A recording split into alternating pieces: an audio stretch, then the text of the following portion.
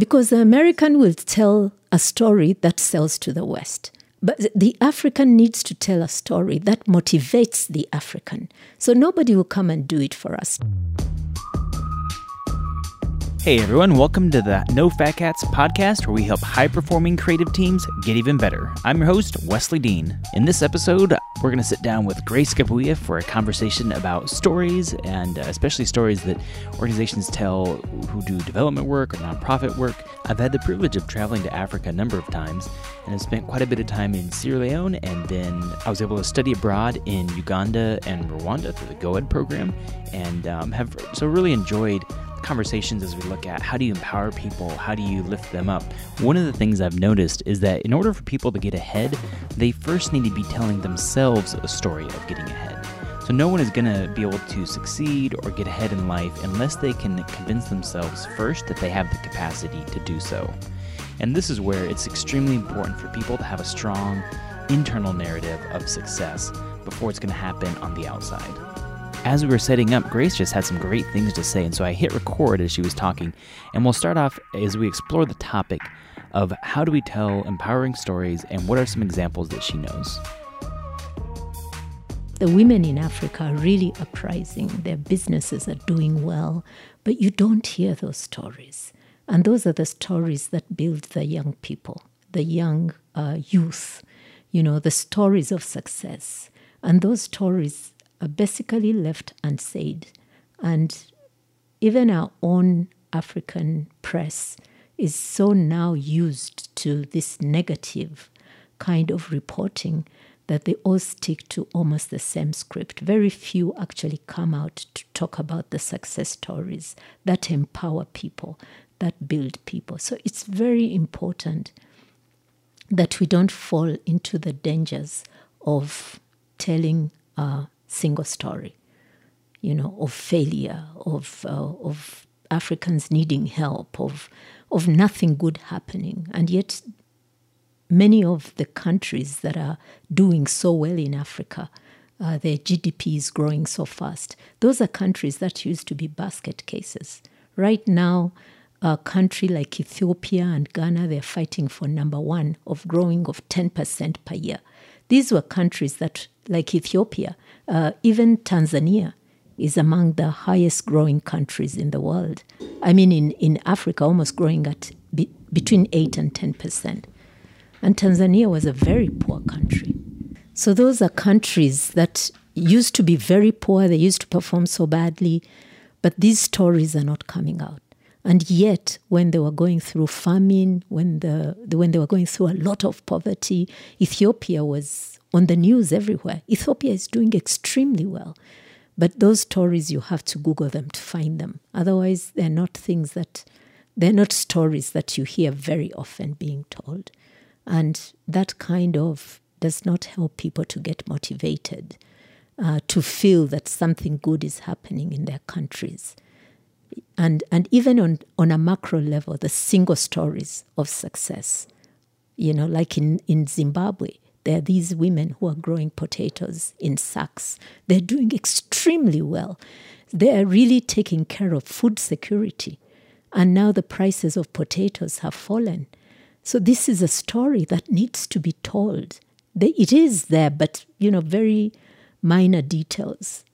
And such stories need to go out and motivate us more to solve our own problems.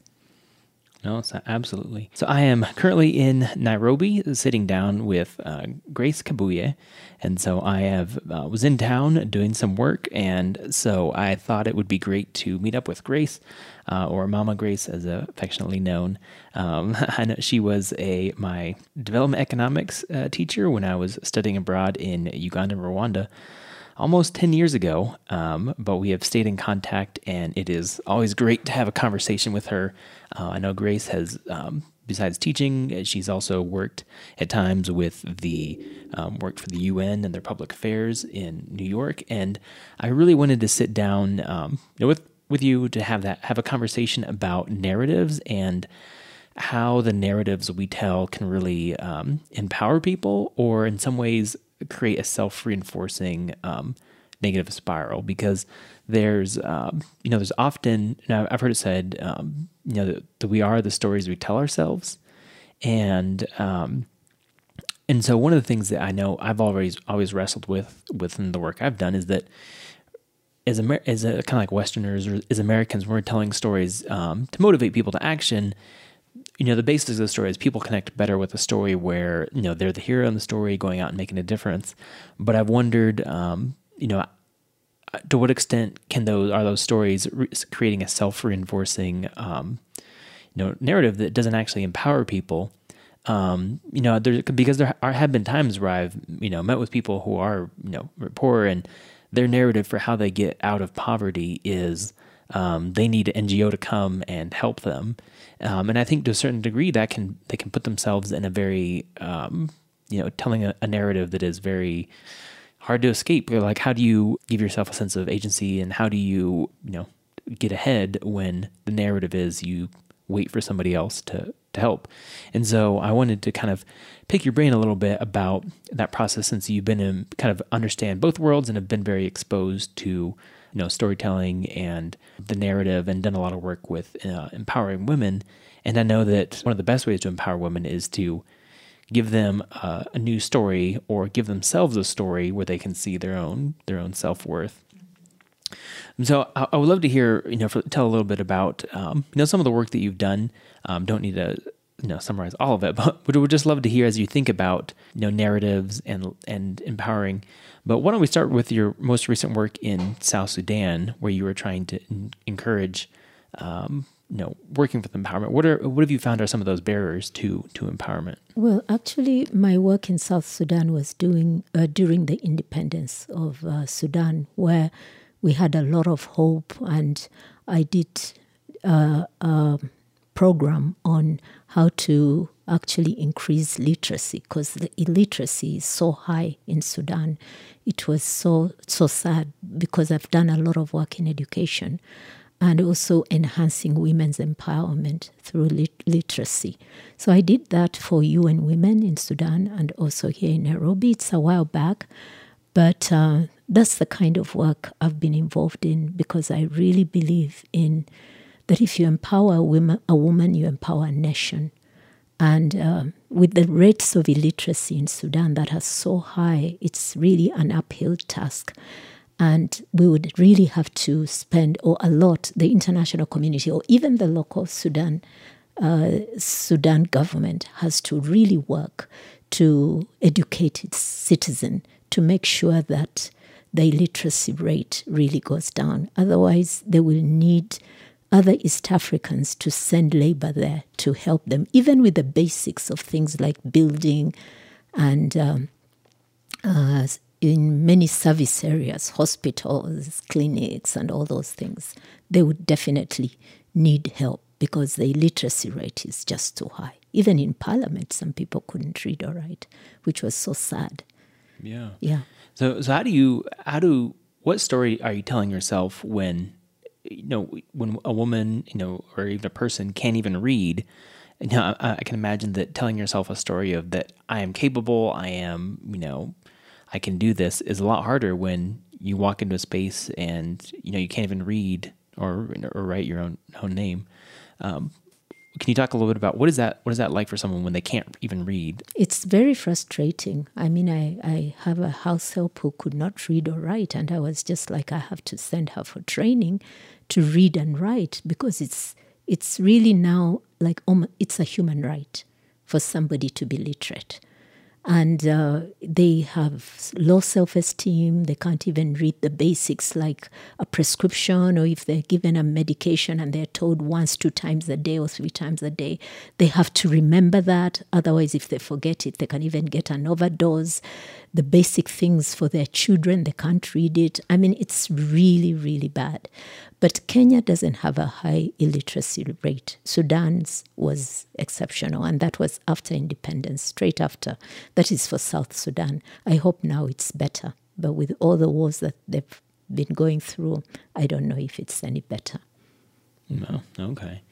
No, I mean, since you mentioned Kenya and literacy, I mean, it has been interesting for me spending time in Kibera, because I feel like there is a sense of kind of pride even being there, and at times people will say, well, Kibera, like it's free, like you can come and go, you can, and so there almost is this pride in terms of being like a center for arts, and in terms of a lot of musicians and people coming out. So it's like, even though there is a lot of poverty, there does seem to be a different narrative of trying to escape and get out. And even though there is a lot of oppression in terms of it's hard to get a job when you're from the slum, there does seem to be a different narrative of hope that it seems to be changing.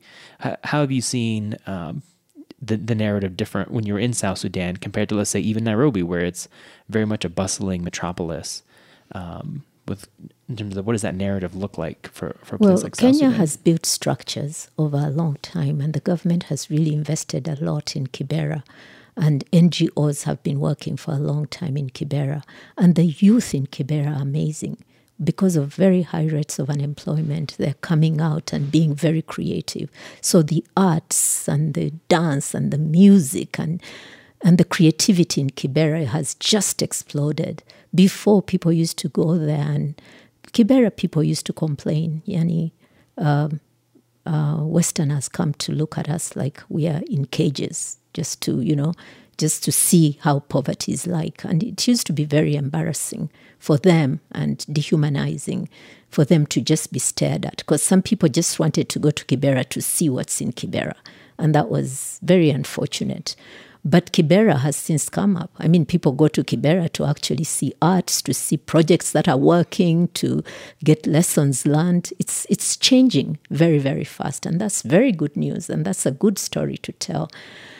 Sudan, on the other side, South Sudan, though my information, I have to admit, is just after independence, they don't have any structures. They had no government structures. They have no institutions, even during that time, to fight some of those issues that they're facing, like illiteracy, like poverty.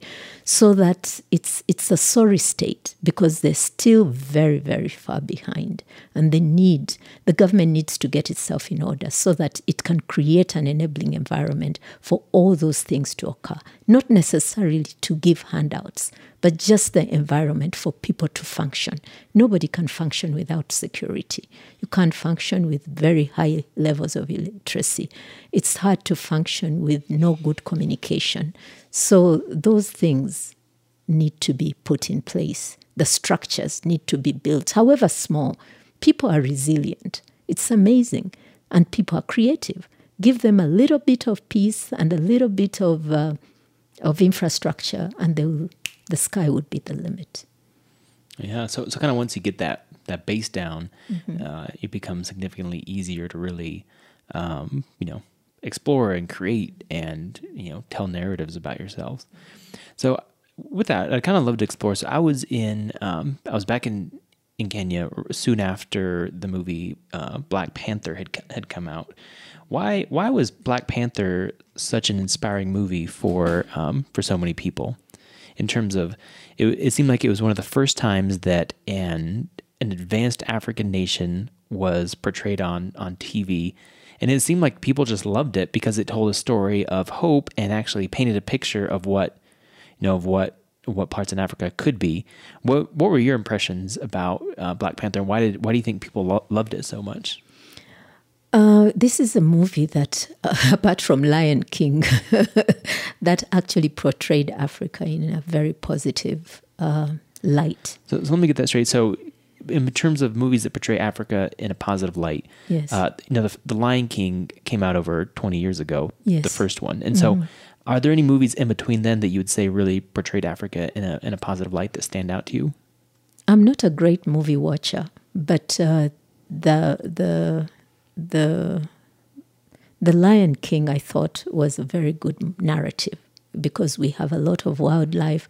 And thereafter, when Lion King came out, people came to view Africa and view what it's like and see. We have a few documentaries, I don't remember their names, but basically most of them are on wildlife, So but this specific one that you're talking about, it's a lot of people loved it because for once we had African heroes. Yeah, and I think having, people always really, you enjoy being able to live vicariously through heroes. Yes. And so I think that's why, it's extremely important to tell more stories where Africans are the heroes. So that way you can actually watch that story, watch people go through that struggle and watch them succeed, as opposed to having the hero be, someone who's white who comes in and saves the problem. Like, I think there's too many stories like that. And I think NGOs and nonprofits are often telling a story like that because it gets people's attention in the US, to come and do something. But I'm wondering how harmful those stories in the long run could be for people here in Africa. Like, who's telling those stories of, local African heroes who are really making a difference? Okay, most of our heroes are actually true stories. I know that my hero for a long time has been Nelson Mandela. These are people who have fought for independence. The East African group that first started here, the Kenyattas, they fought for independence. They have a story to tell. Some of them went through hardships. They were actually portrayed in very bad light in the West. But for us, these are our heroes, And we have modern day heroes who, some of them I won't mention because they're still struggling to actually make a difference. And some of them are in bad light with governments. But you can see that they're standing up to speak up, to say that these things are wrong. We need to to create an enabling environment for a very vibrant young population that is actually not a very young population that is not being empowered, that is devoid of resources for growth, and development. So we are having these issues that need to be faced, but we have our own heroes in Africa, and maybe many more should shine up. We have women heroes, women leaders. So many of them. Recently, they brought some on television, people who are in charge of big organizations, and we are like, okay, wow, that's nice, And those are the stories that we need to hear. But coming back to how the West perceives Africa, in a way, I don't blame them, because the American would like to see the American hero coming to be a hero in Africa. That's what works for the American audience. But our own narrative needs to change. We need ourselves to tell our stories. We are not good writers. We tell stories orally. We are not good at writing our stories. Sit down with an African, I'm probably stereotyping, but the majority of us in most countries, we like to tell stories over a fire. We like to pass on our stories, but just oral stories, but not written. And oral stories have a way of watering down, and some of them don't go on after a while. So as somebody who has stayed in academia for a long time, I've been really, really encouraging people to tell their stories. Even this weekend, I was telling somebody, told us a very interesting story. And I'm like, have you written down that story? Don't die with it. So we need ourselves. We should not wait for somebody from the West to come and write our stories. We need to write them down ourselves. Okay. Yes. So it's interesting that you don't necessarily feel that it's the U.S.'s responsibility to tell African stories, heroes, but you think it's your Africa's responsibility to tell her own story of succeeding. Yes, because the American will tell a story that sells to the West, But the African needs to tell a story that motivates the African. So nobody will come and do it for us. Right now we have enough educated Africans, enough people who can write. But it's just that we need to know how powerful stories can be. We need to counter the single story of Africa as a desperate place, as a place with no hope, and tell our stories from where we came from, how we tell our stories, how we pass on our values, so that our people can actually be proud of our heritage. But if we don't write these things down, they're soon dying out. And many of our children are getting Western behaviors and forgetting what they stand for and even our history. Okay, our schools are dwelling on the African history very well, but we need to tell our other social stories and actually have them written down. No, absolutely. And who knows, maybe podcasting should really, it will be taking off. It's taken off in America, maybe with the oral stories, maybe the podcasting will help pick up in Africa, especially with capturing some of those stories from people who are illiterate. Yes. Having them write it down is a little bit tricky, but maybe the next wave will be podcasting in Africa as a way of preserving those stories and passing them along. I love that. I love that. Yes. We need to do that. Yeah. So what role do you think that, given what you just said, for Western organizations that you're saying it's not their responsibility to tell the African story, but how do they enable Africans to tell their own story? Do you have any thoughts there? Yes, I would rather even say that instead of even enabling us to tell our story more, they should also give a balanced view of the stories that they tell. They could give a balanced view. It's okay to tell those stories of Africa is in poverty, Africa needs emergency funding, Africa needs help. It's okay to tell those things. But it's also not right to give a one side. It's good to give us stories that bring dignity to the African people, that stories that make Africa shine a little bit. True stories, like I've just told you about Ethiopia. Ethiopia is doing extremely well. Just a few years ago, it was a basket case where they were even holding fundraising concerts for it. Right now, Ethiopia is struggling for number one, is fighting for number one with Ghana as the fastest growing economy in Africa. That's a story. How come Ethiopia is doing so well? We would like to know, but you don't hear much of that. Until Ethiopia gets the next famine, that's when now you hear all the cameras turning on Ethiopia to tell that story. Tanzania was doing so poorly. So just a few years ago, Tanzania has turned around. Rwanda was a basket case of genocide.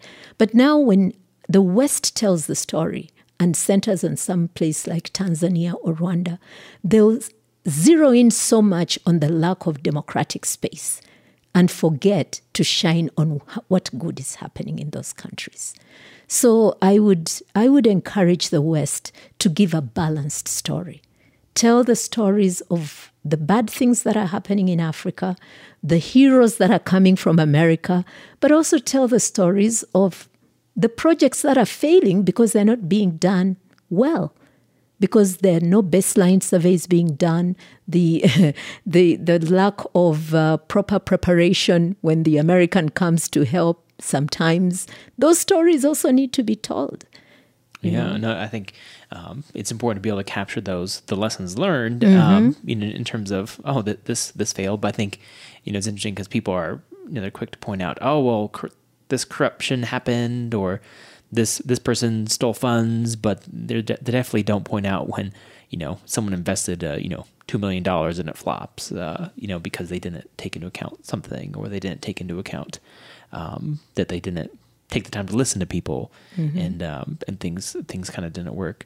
But I do really like that approach of what you're saying, of really making sure that there is that balance between it, because that's always one of the things I struggle with, is like when there is an actual need, do you simply not talk about it, or is it a matter of you can talk about it, but also make sure that you really share balanced stories, and for every story that shows the need, you're also telling a story of hope and of a local hero really reaching out and making a difference, so that it's not just all the same exact story you're telling all the time.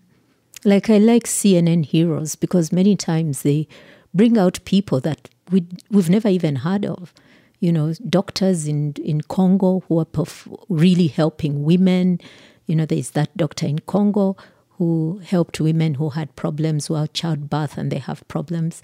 And when the UN, didn't they win a Nobel Peace Prize or something like that? Yes. Yeah, that was really interesting. Yes, and that's a local doctor.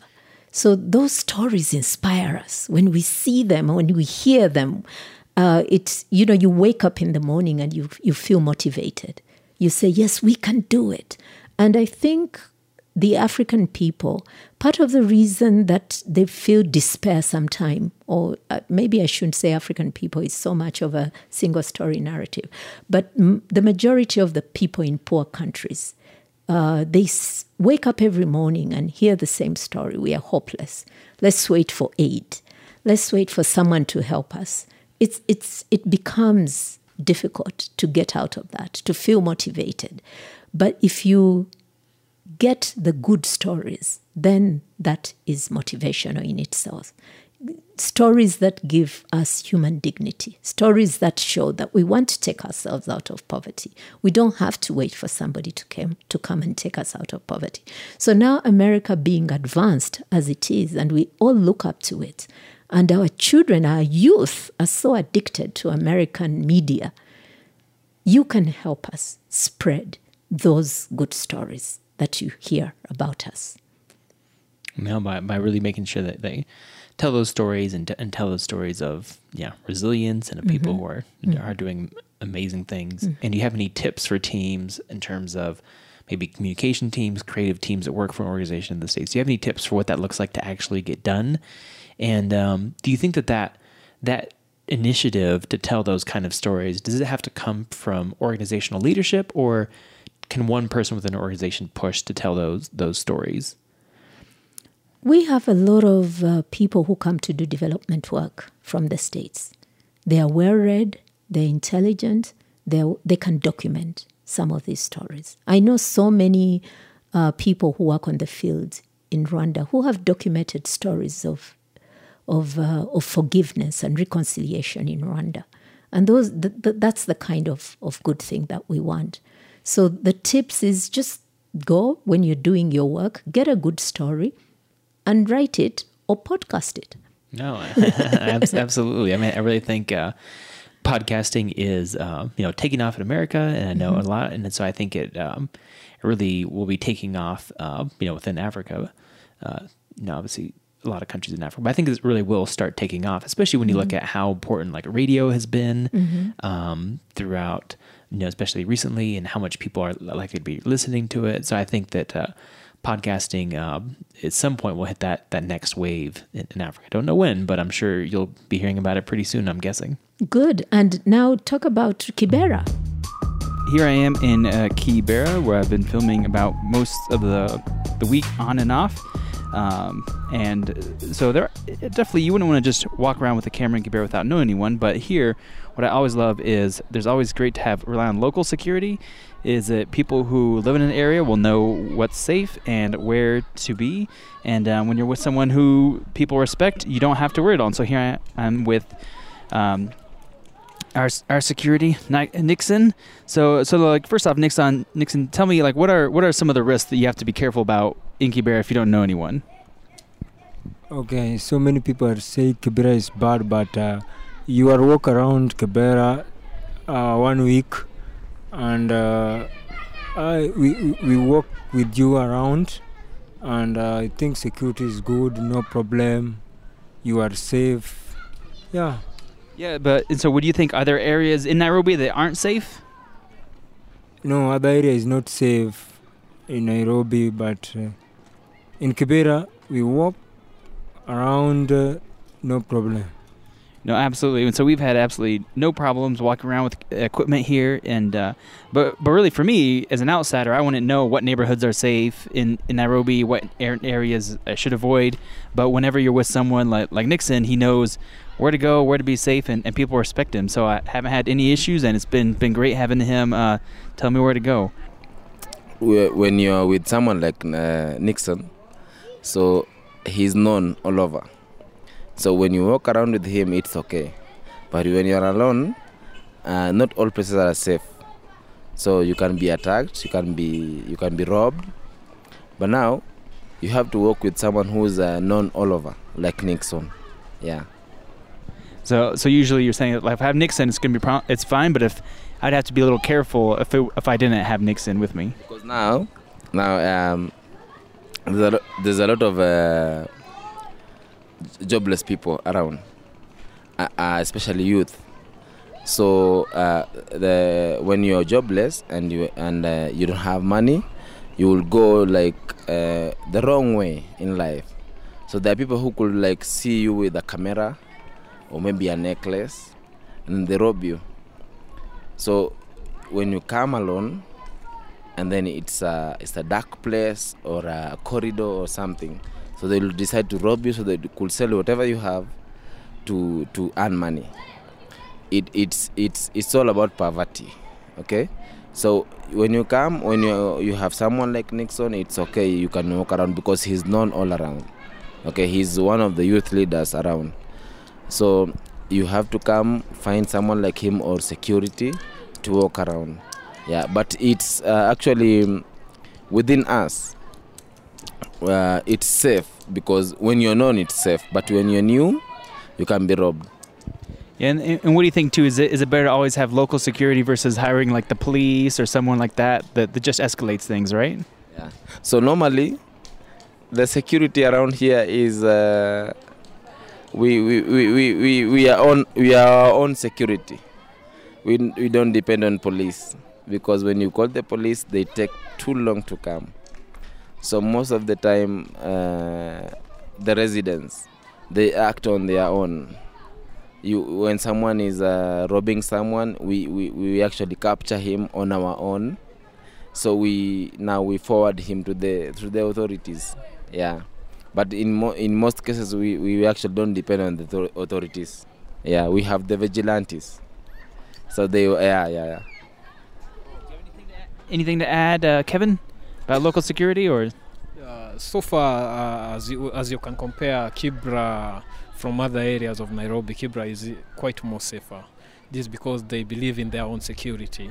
If you hire a policeman or a security officer, it's even much more, not even safer than having a local person who is well known, because somebody like Nixon is known all over Kibra and different corners. So when you're having him, your security is well guaranteed. Unlike coming down with a security officer who is not known to the people, and such actually terrifies them, and they can't help you even how much you needed help from them.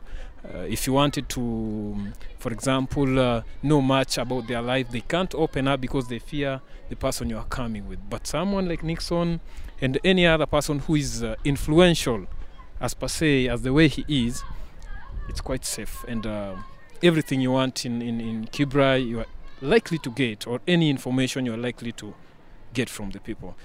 Well, thanks so much. It's been great hearing from you guys, and definitely great for tips for anyone else who wants to work in an area.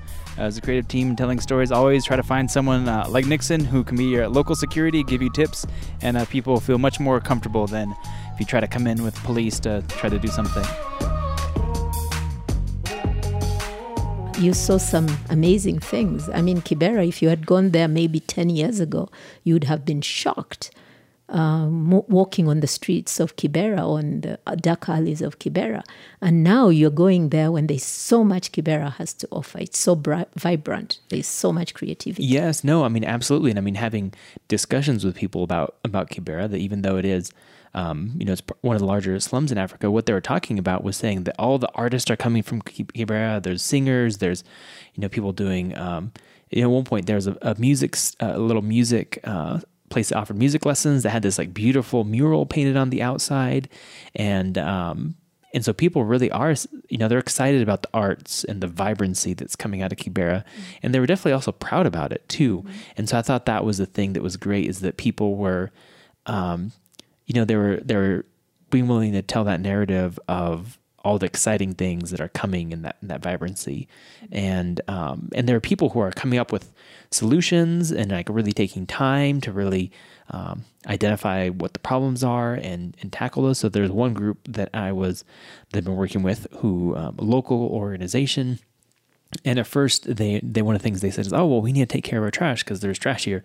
And then they actually said, well, let's stop and actually talk to people, like hear their story, hear what they actually need. And they discovered that, that there are a number of disabled women all throughout Kibera that actually needed, they wanted to like run their own businesses and needed like advice on how to get partners and wanted mentors to be able to help them and help them really survive, and not just survive, but actually, be empowered to like take care of themselves. And that was what they wanted.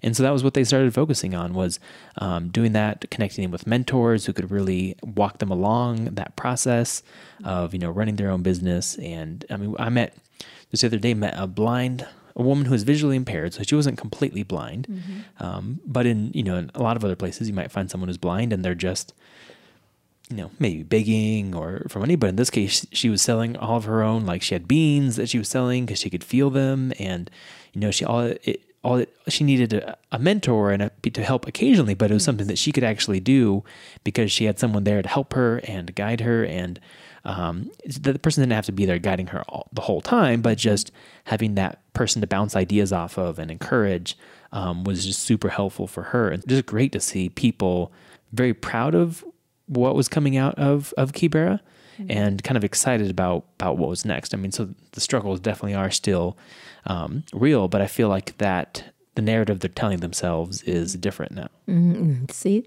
now those are the stories you're putting out, and that's very helpful to us. Those stories of people who really care, because the narrative can be different. If you take to America, the narrative that all those Africans, they are so poor, they need help, they need you to help them, they can't help themselves.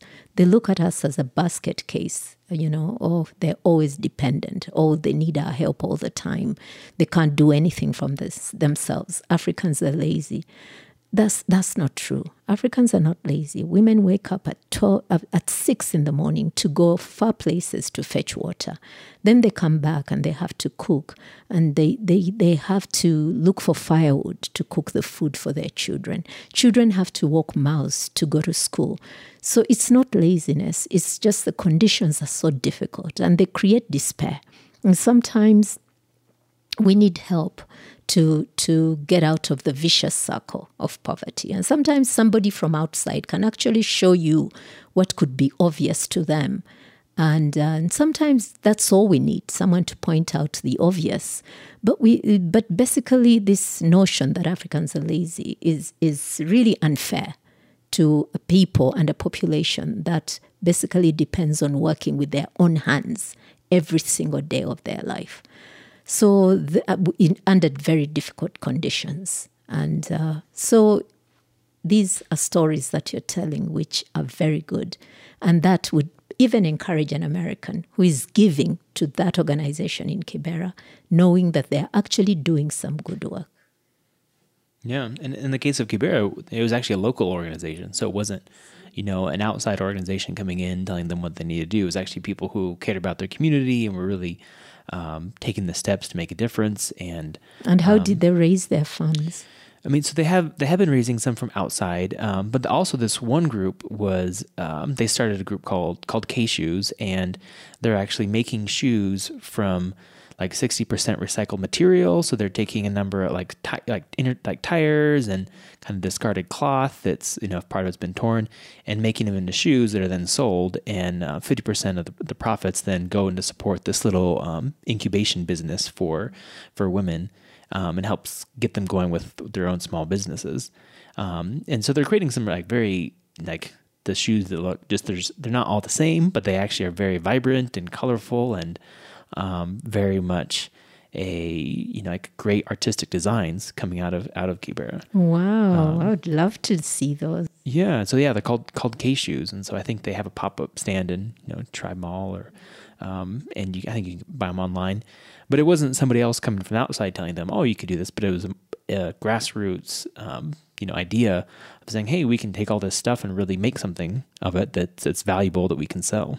I almost wonder if the best thing that can be done isn't so much, let me give you a thing, but actually what does it look like to build relationships that are like mentoring relationships? Because I know at times I've actually Anytime I've had a mentor or someone who actually like stops and listens and gives me ideas, and then I'm able to bounce ideas off, I always find that much more helpful than if someone were just to, oh, here's a thing, you need this thing and give a thing. And so I wonder how often are,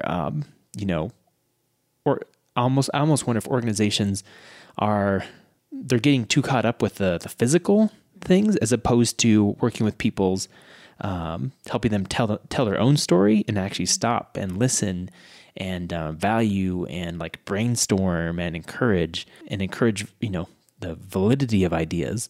How often do you see stuff like that going on in terms of the actual relationship building that leads to encouragement and ideas? It's difficult because even the people here are so used to handouts, such that when they see somebody from the West, they believe, oh, they're going to give us. It's now we are changing the narrative. I mean, time we're starting to say, no, we don't need to be given. But for a long time, aid destroyed our thinking. It was so people would want to walk with you, but they would expect something from you. And I've seen this a lot working with Westerners and people, local people. They would expect to be given. But I've realized that the best way to make people empowered and for them to say, wow, okay, is to ask them their needs during the time of need assessment. When you ask their advice and say, okay, exactly what are your needs? How can we tackle them?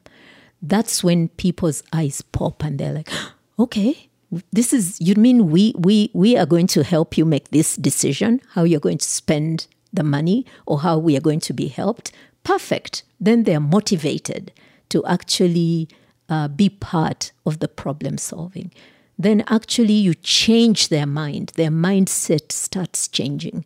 And they're like, okay, I'm not going to receive in kind necessarily, but I'm going to be part of the process of solving a problem.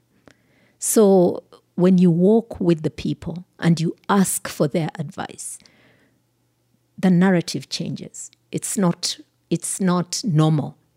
They're always told this is a good thing for you. I'll give you an example.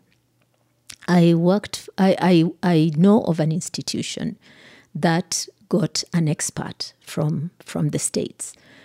And their problem was that they had this whole village that seemed like something was wrong with the health of the children. They looked malnourished. So when the person came, he took one look at them and was like, okay, these kids do not have enough protein. So we are going to start giving them peanuts. When they go to school, we are going to give them a packet of peanuts. So they bought many peanuts and they started giving them to these kids. Now, this is in a country where the food is basically potatoes and beans. Now, beans is protein. So it was not a protein deficiency that they were suffering from. They were having ashy skin and they were getting sick, the kids, because one, they were not having enough meals, and two, they were not having fruit and vegetables. So their skin was being affected. Now this later, they did the needs assessment. And now they had spent so much money on all these peanuts. Then they were like, okay, so really the problem is not protein, but they're not having enough fruits and vegetables. So they started home gardens, helping people to come up with, to plant their own fruits and vegetables, vegetable gardens and fruit gardens. And very soon the problem was solved. But because they went around and did a needs survey and actually involved the village, and the villagers started planting these gardens, and they were so happy. And I actually visited some of those vegetable gardens, and they were so proud of them. And the women would go and get their own vegetables. But you might wonder, how come they didn't know that they needed vegetables? It was not their staple kind of food. Sometimes someone needs to come from outside to show you what you need, but they need to ask you what the problem is, or to look around or do some needs assessment before they actually just invest. Yeah, so what you're saying is it's really important for people to actually engage in that narrative. Yes. And I think in some ways, in this case with vegetables, the outside was really acting kind of as a guide Yes. and helping the the village be the hero by actually planting the vegetables and helping them be able to do it on their own. But in this case, they were really acting as the hero. The villagers, but actually planting. And you said the people were proud of these vegetables that they were making. So much. And when they were told, you guys are falling sick because you're not having any vegetables, the children are not eating enough fruit. Do you eat fruit? You have bananas, but you're not even giving them to the kids. You need to give them more bananas, but now you need to plant vegetables. You don't even have to buy them. Have a small vegetable garden. And every homestead was encouraged to have a vegetable garden, and they were very successful.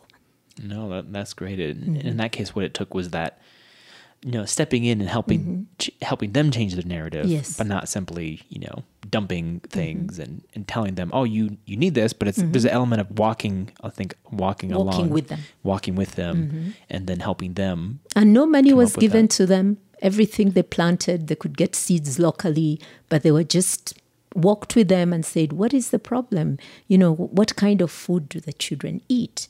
Then a baseline survey was done and whatever, and they found the problem. Oh, okay. And they solved it. And so what they didn't come in and say, all right, here are the vegetables, and No. drop them off. No. Like they tried doing with the peanuts. Yes, the peanuts were bought from town and they were brought and given to the kids in school. Kids were eating beans at home, peanuts at school. They were having a good dose of protein. But that wasn't the issue at all. No. But what it took was that telling a story of walking alongside and mentorship, and being more that guide role and helping them succeed.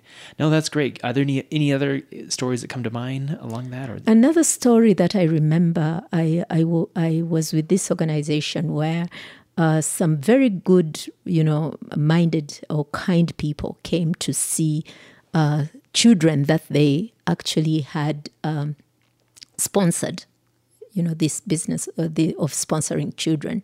So they decided they were coming as a team and they were going to see the children. So we were on this occasion where they came. And they came from the airport and they were so excited to see the kids. And the kids were very many and they handed out toys. They came with very many toys. Now, I wish they had asked the coordinators what kind of gifts should we bring the children. They didn't. They thought, every kid will need a toy. So they brought these cars, small cars. They brought the dolls. I mean, the kids were excited. They played with them. And by the end of the day, all those toys were left on the field. It was a sorry state because the kids definitely would have, if they had asked the coordinators would have said, okay, if you could get them cheap shoes, they would take them along because those kids really needed them. If you can get them T-shirts, things that last longer. This team of very, very, kind people would have had a greater impact. Yeah, but instead they came in knowing we know what they need. Yes. This is Christmas in America for the kid in Africa. It's good intentions, but we wish they had asked the coordinators, what do you think are the appropriate gifts for the children that we sponsor? They would have come with much, much longer lasting and needy gifts for these children. Would have been a better use of resources. Better use of resource. Probably the children had written letters asking for toys, but the coordinators would know better. Yes. No, absolutely. Well, Grace, it has been absolutely great talking with you. And then I hope that I know this has definitely been helpful for me as I'm just thinking through, the stories that we tell and the ones that we encourage. And I think the big takeaway for me has been, really like walking alongside people to tell stories and making sure there's always a good balance.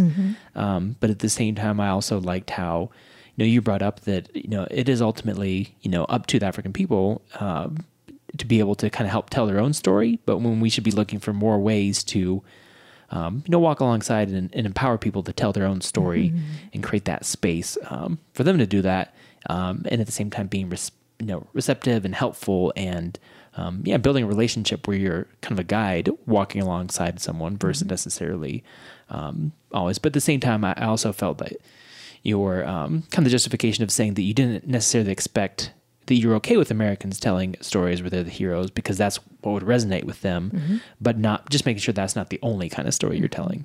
I thought that was like a very fair take because I've sometimes wrestled with what is that balance between the two, and it sounds like you just say that you're okay with it as long as there is a balance, and I think that's the big issue, that there isn't always a balance between the two. Yeah. Well, absolutely. It has been great having you on the podcast, and thank you so much. Been great having you too, Wes. Thank you. All right, thanks. You've been listening to the No Fat Cats podcast, where we help high-performing teams get even better. I'm your host, Wesley Dean. Thanks for tuning in to this episode as we talk about narratives and how we empower people. If you know of someone who works in kind of the development nonprofit space, maybe they go on mission trips, through a local organization or their church, I encourage you to send them this episode. Think about how we can tell better narratives that will really empower people. It's something I'm definitely very passionate about. So feel free to share this episode with someone you know. If you haven't already, subscribe on your favorite podcast app. And if you've enjoyed it so far, please give us a rating on iTunes or wherever you're listening, as that definitely helps. So until next week, have a great one. Adios.